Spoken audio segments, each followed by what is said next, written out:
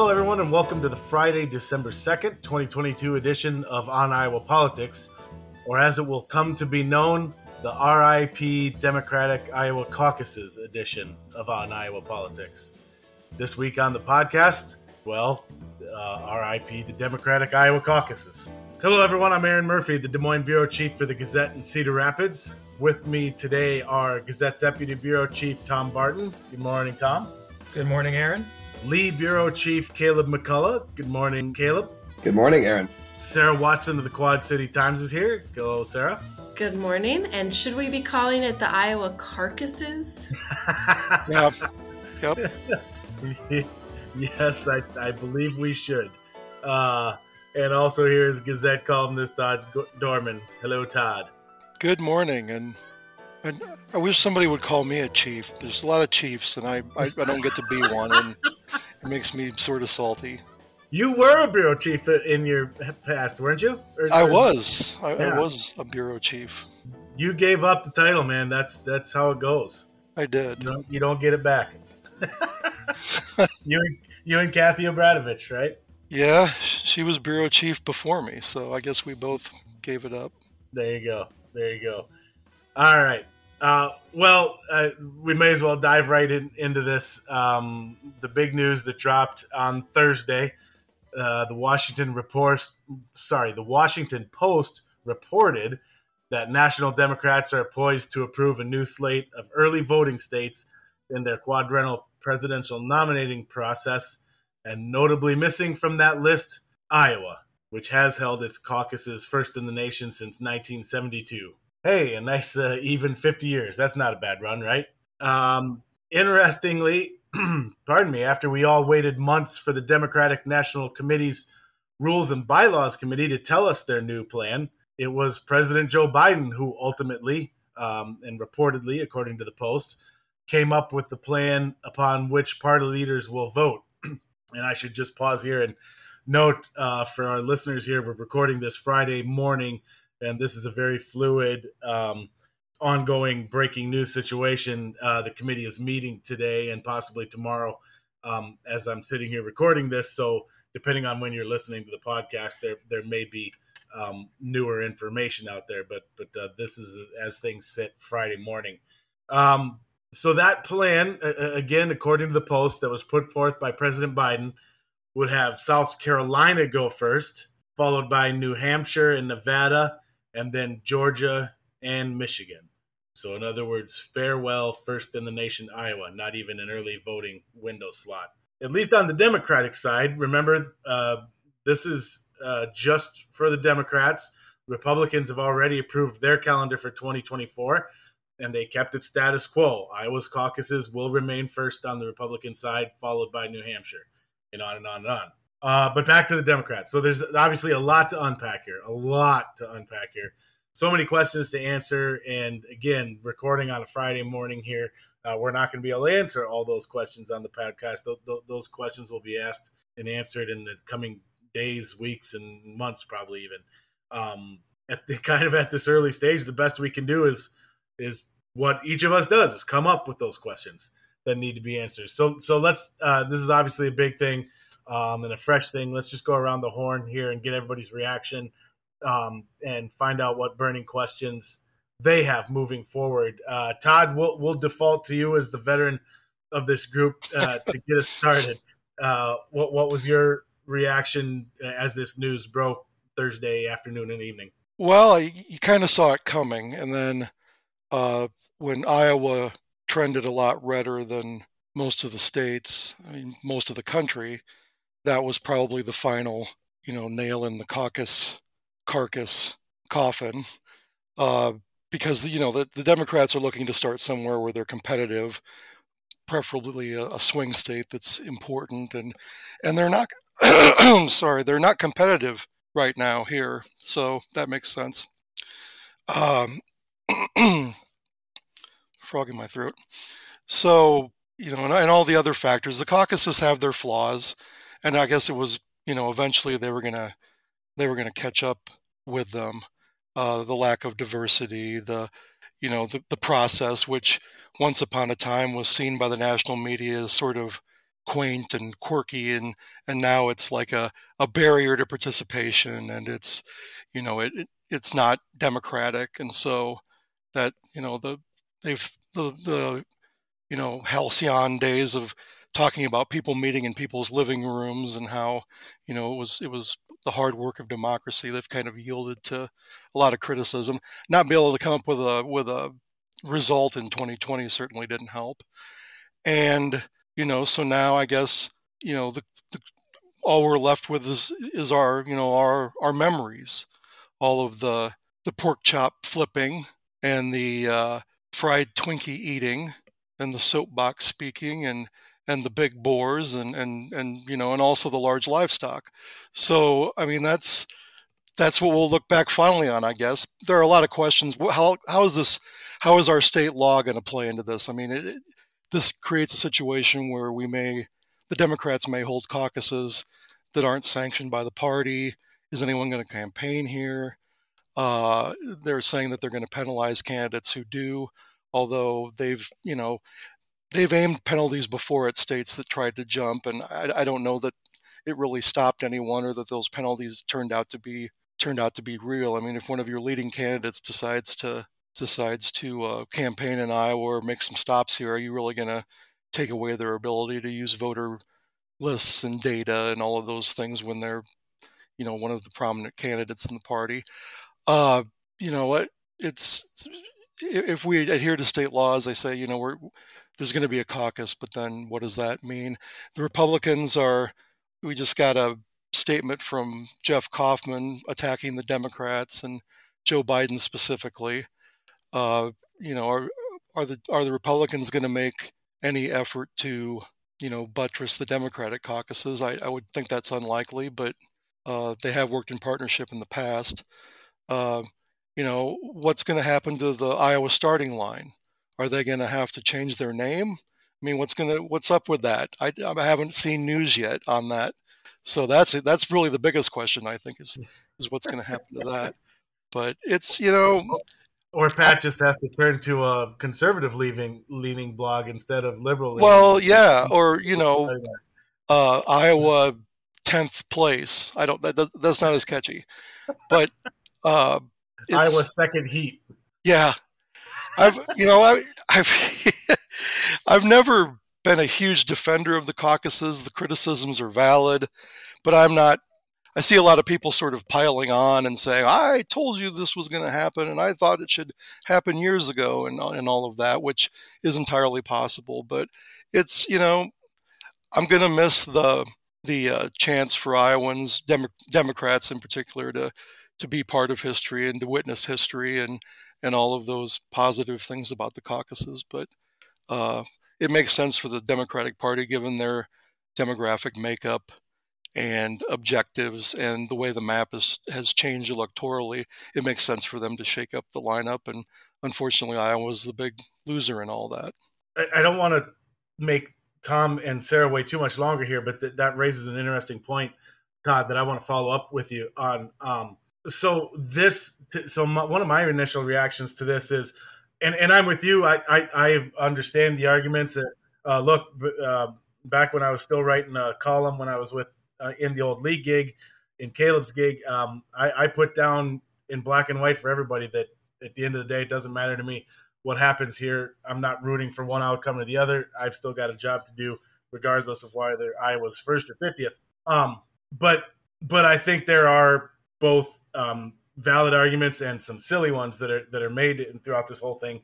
But what I found interesting about the proposal put forth by President Biden is it seems like a very now proposal. Like that map makes sense for right now. But what about in 4, 8, or 12 or 16 years? Other states are going to be toss-up states.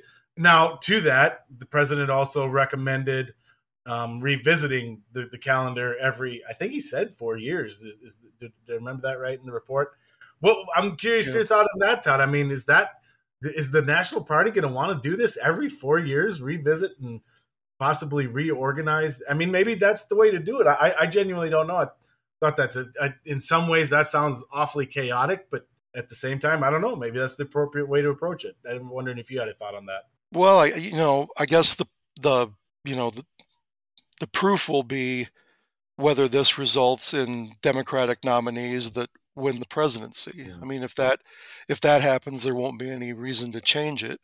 That was part of Iowa's argument, is that Democrats have won the popular vote for out of how so many out of how many elections, and so why change things? Well, I think being flexible is probably a good idea. I mean, there's no reason why the order has to stay in place for 50 years. I mean, it can be changed. And I think the Democrats are sort of, you know, breaking the seal on that possibility that now that they've done this, they can come back in several years if this doesn't work well, and change it. So, yeah, I think that's probably what we're looking at down the road.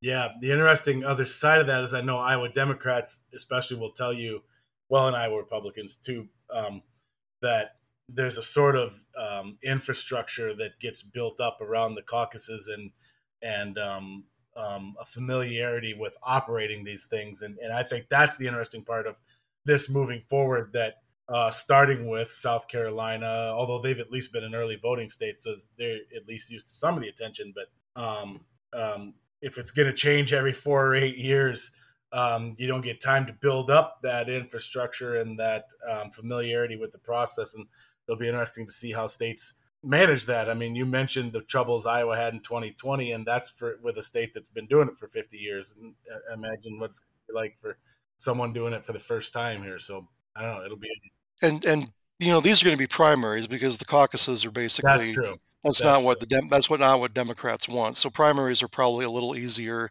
to organize. But yeah, I mean, and left unsaid is that this is a huge organizational and financial disaster for the Iowa Democratic Party. I mean, how many times can they get kicked in the same in a 1 month period? It's really bad news for them. Yeah.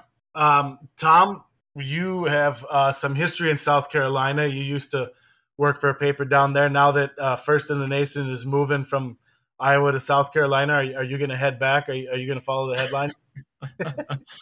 No, probably not. I will say this: if there's a silver lining to come out of the news last night, it's that Iowa got a quarterback out of this deal, right?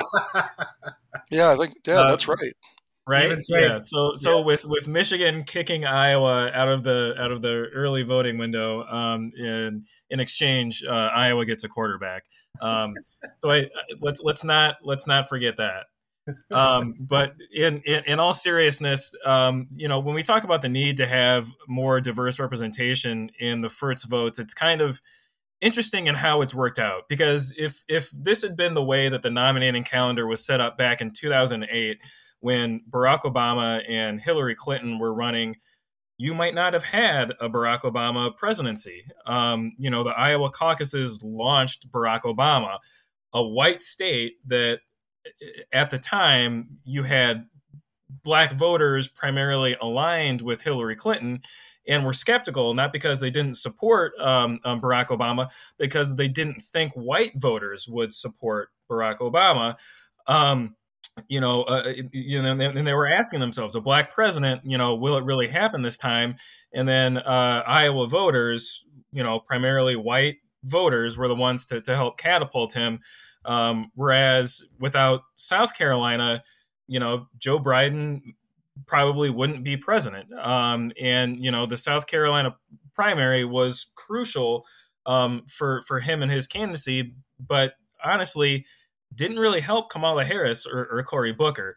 So I just think it's just kind of interesting how that has played out. And, when you're looking at these arguments about, the need to have more diverse representation in the nominating process, also, pointing out and looking at the importance that the Iowa caucuses had back in 2008. Yep. Very good points. Sarah, let's go to you next. Now, this Did you cover the 2020 caucuses, Sarah? Were you on the beat yet? Yes. Well, not for the Times, but for the Daily Iowa, the student newspaper there. Okay. So, Okay. yeah.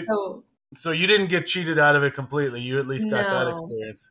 No, I think we ended up interviewing all the presidential candidates. So, but yeah, I mean, certainly it'll be interesting. I mean, obviously, like I only have one experience with one presidential cycle, and Democrats in that cycle were willing to, be interviewed and talk to people on the campaign trail. I mean, I don't know if we're going to see in 2024 if we're going to see a lot of Republicans sit down with like editorial boards or do those like small, maybe, I mean, probably some smaller meet and greet events, but instead we might see more like Trump rallies or bigger events, less maybe of that like one-on-one, and especially probably less time with local media but maybe I'll be proven wrong. Hopefully I'll be proven wrong. But but yeah, I think, going back to what you said, Aaron, about this plan being for now, like almost as a reaction to the 2022 midterm results and Right. and 2020 election results where, elevating Georgia and Michigan obviously went pretty Democratic in the in the midterms. And but in Georgia, it sounds like there's some concerns still too, though, about voting laws and having a Republican Secretary of State in Georgia, and what's going to be the outcome here of the 2020 runoff Senate election. So yeah, definitely, I think it'll be very interesting to see where what they eventually decide, and then what Iowa will eventually do, if they'll still have their caucuses ahead of everyone else by law, and how the National Party will react to that, and then will they do the same calendar in 4 years, or will they try to shake it up, and will this be a kind of a constant power struggle between states of who goes first? So I don't know. Yeah, a lot of questions, and we'll hopefully get some answers maybe later this week. Yeah, and the other thing we haven't mentioned here too is that kind of big picture, none of this really matters for 2024 if President Biden runs again, because there's not going to be meaningful caucuses anyways. So there's the potential that this drama could unfold out over the next 6 years here, which is just chilling to say out loud and think about. Well, and what if they do change it every 4 years, and say there's a year where one state goes first for the first time and they're so excited, but it's like the party has an incumbent that's running and there's nobody else to run. So that, does that diminish? Would they need to do it on an 8-year cycle, I guess? Yeah. I was just going to say, if they do have a caucus, even a non-consequential one after this, Biden could lose Iowa again. He might just lose to like uncommitted or something. Right. They'll write in Rob Sand. All right, Caleb, we stole all the easy stuff, so it's on you to bring us home here. What's left to be said about this? And you've been monitoring this closely. I mean, we all have, but you've really been tuning into this. What was your reaction, and what are your thoughts? Yeah, I mean, I wasn't all that surprised. I know that I had Iowa's representative on the Rules and Bylaws Committee, Scott Brennan, had said on Iowa Press a few weeks ago that he was hopeful that Iowa would be in the early window. But I mean, from all the things that the party was trying to do, and that the seems like the president wanted to do, it made sense that Iowa didn't really fit into that mold. So a couple things I'm curious about, and I think Todd kind of alluded to it, was, is Iowa going to hold its early caucus? Are the Democrats going to hold their caucus anyway and say screw the National Party? And what exactly does that mean? Because Ross Wilburn made a statement, the Iowa Democratic Party chair, last night, that suggested that that's what they were planning on doing. That following state law, they have to hold their caucus in February, and so if they do that by the rules that are being suggested, Iowa wouldn't have any delegates to the DNC. But then Wilburn also said we will deal with our delegate selection in subsequent meetings. And so I'm curious to see what that means. Does it mean 2 caucuses, one as the show caucus and one as the actual selection caucus? Does it mean pressuring the state, the Republican-run legislature, to pass a law allowing or holding a primary? That doesn't seem very likely. So that's going to be interesting to see how that plays out. And the other thing is just as Tom mentioned, the caucuses were really instrumental to Barack Obama's success in 2008, and people always point to Jimmy Carter back in 1972 as kind of the classic example of using the caucuses to launch a national win. But I'm curious if their relevance and kind of impact is falling now that it seems like campaigns are much more nationalized. I don't know how. I mean, you saw it in 2020, right? Bernie Sanders and Pete Buttigieg pretty much neck and neck winning that one, and they did not end up winning the primary. Bernie Sanders his campaign had a pretty good grassroots kind of organization here, it seemed, but that didn't pay off in the national trend because people were following the national media, and they know Joe Biden, and he wins in South Carolina. So I don't know. It seems like campaigns are a little more nationalized now, and kind of that on the ground meeting, grassroots organizing might not be as important as it once was. So interesting to see. Yeah. On the other hand, though, we probably wouldn't even know who Pete Buttigieg is without the caucuses. He wouldn't be transportation secretary. He wouldn't, Absolutely. He wouldn't be a national figure. Yeah, because this is where he sort of wowed people, and he came. I mean, that's a downside of this change is you're not gonna probably have the candidates that kind of come out of the woodwork and catch fire in the grassroots like we've seen. I mean, the list is long. I mean, Mike Huckabee was hardly a front-running name in 2008. Rick Santorum, Howard Dean almost won the caucuses, and he wasn't regarded as a contender until he sort of, did well here. Campaigning, ultimately got third and screamed his way out of the race. But yeah, it's just, and maybe South Carolina is a place you can potentially do that. I don't know. I mean, it's a small state, but yeah, and this kind of tangentially, and it's just close enough that it pulls at the scab, and so now I'm going to go off. My biggest complaint about the discussion that is had around Iowa is the Iowa doesn't pick winners argument, which is so stupid. And I apologize if you made that argument and I'm now offending you, but buckle up and get ready because here it comes.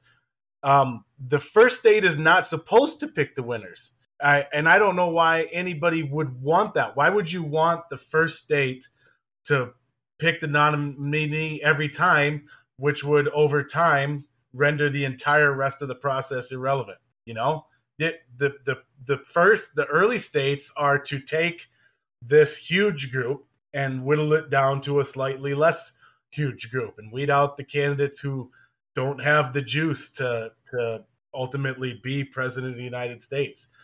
That's the role that they serve, and I would argue that Iowa and New Hampshire and the other early voting states have done that over time. And to Todd's point, and then they've also boosted other candidates who didn't go on to become president, but impressed in other ways and found other roles in national politics. But that whole, every time someone says, well, Iowa's never, only picked the winner, it drives me just up.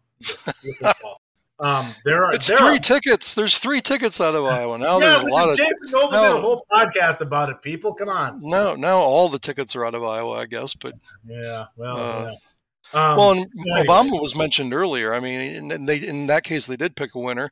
And, there's a lot of emphasis on 2020. But, 2008, that caucus, those caucus scores that evening may have made one of the most important decisions in the history of the Democratic Party in the United States. I mean, it's entirely possible that Hillary Clinton would have gone on to lose to John McCain. I mean, she was a divisive figure, and here was this chance to make history, a young family, a dynamic candidate. I mean, it's Walgreens. No, it's Walgreens calling. It's time for my meds. But yeah, so thanks for that, Iowa, but I guess no thanks now. But as we said, I mean, there's all sorts of reasons to change, but that's at least there's that. You can look back at the history of the caucuses, and that was a big one. Yeah. And I mean, you can make the argument that while the Iowa caucuses have not been terribly friendly to Joe Biden, where would Joe Biden be without an Obama presidency? Right, exactly. Right. Yeah. Yep, absolutely. Yeah, so moving forward is going to be interesting. And I think Caleb and others have hit the biggest questions, and starting with what does the Iowa Democratic Party do now? I'm sure they've been planning for this. At least I would hope they would.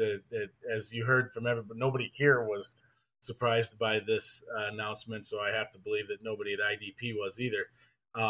So Plan B is now in motion, and it's going to be interesting to see what exactly that looks like. And like we said, also interesting because we're kind of heading into what is likely a non-competitive caucus cycle, so that there's plenty of time to iron this out and figure it all out, and what it's going to look in 2024 and then in 2028. Before I sign us off, is there anybody else who has any other thoughts on this? I mean, like we've said, we're recording this Friday morning. This is all very fresh, and there's a lot of unanswered questions. Is there any other thoughts that you had before we move us on? Well, it's also going to be interesting to see what New Hampshire does, because as unhappy as Iowa Democrats are, I mean, New Hampshire is. I mean, they are not going to give up that spot. I mean, they've been doing this since what, turn of the century, 20th century.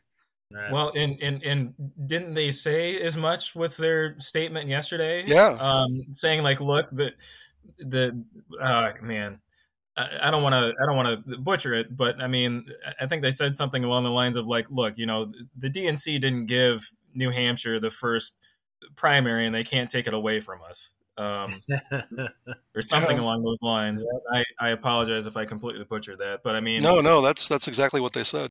But I mean, they've been very very adamant that they're gonna do what they need to do, and their state law as well, dictates that they be the first primary. One interesting thing about that is New Hampshire is even smaller than Iowa. I think. I hope I'm not wrong about that.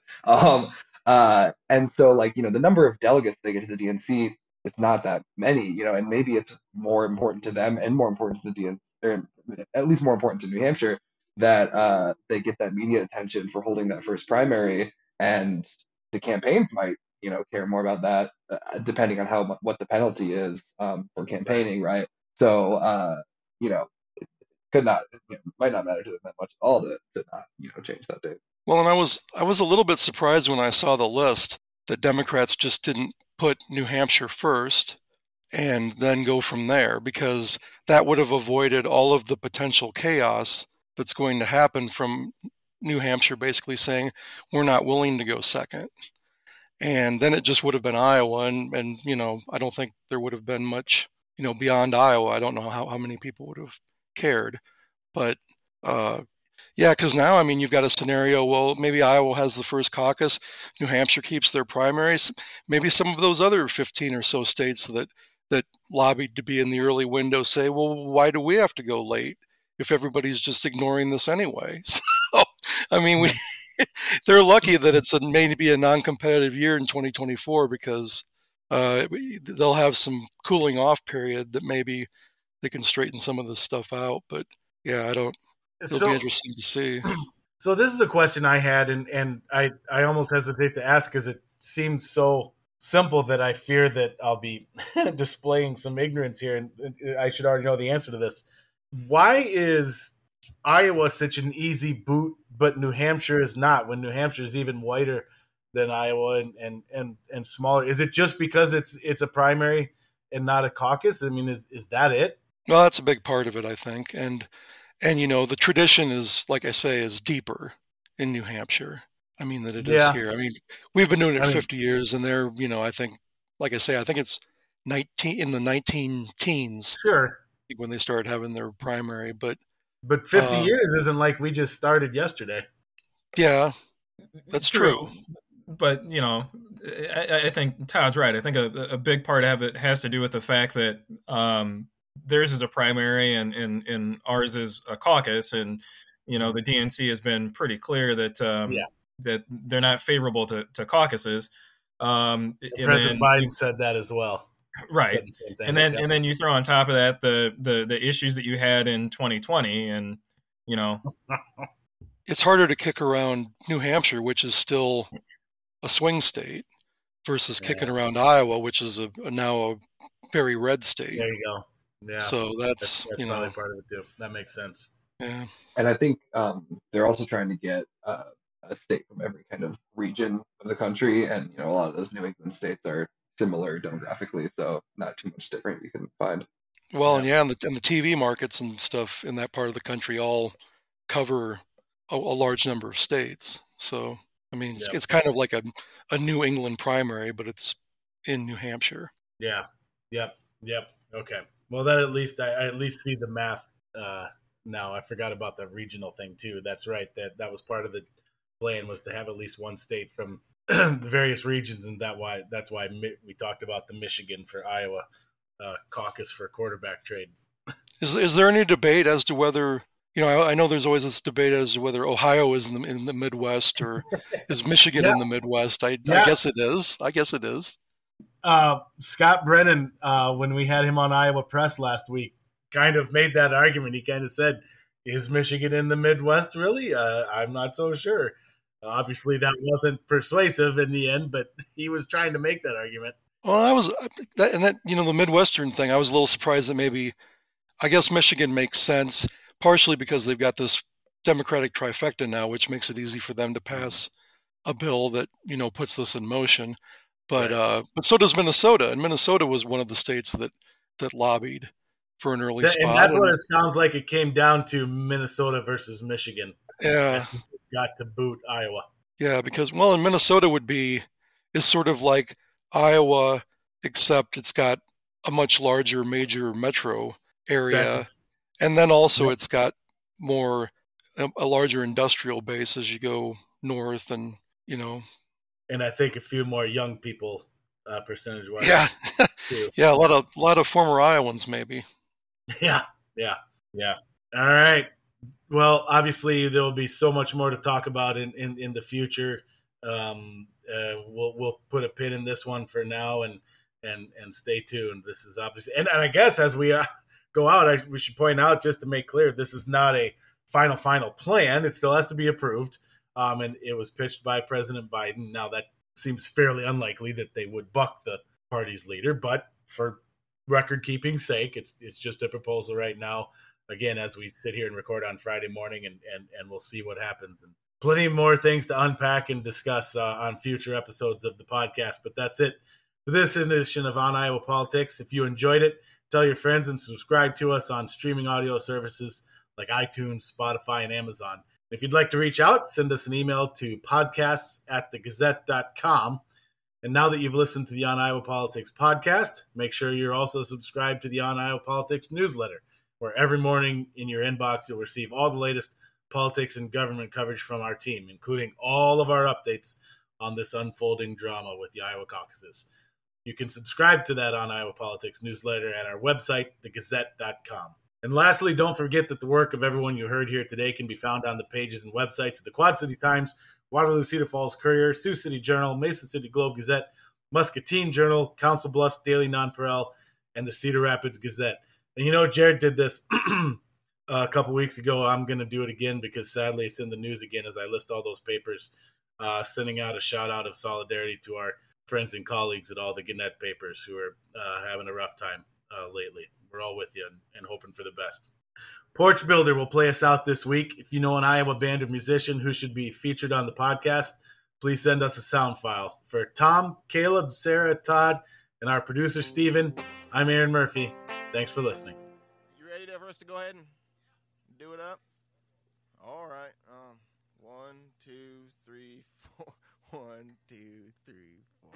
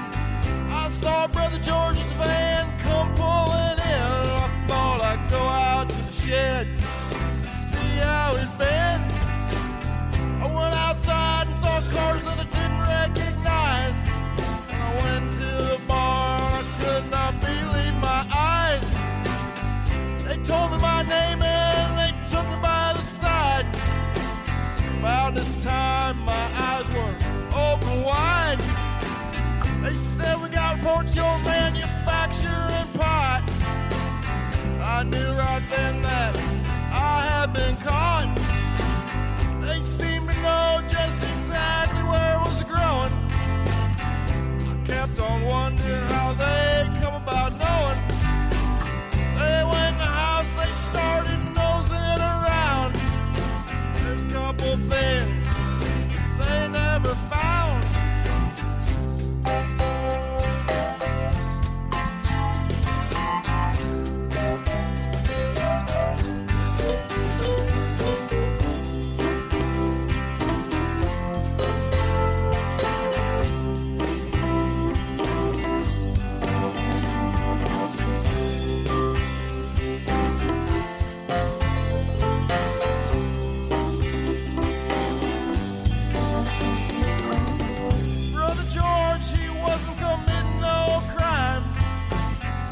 Just in the wrong place at the wrong time.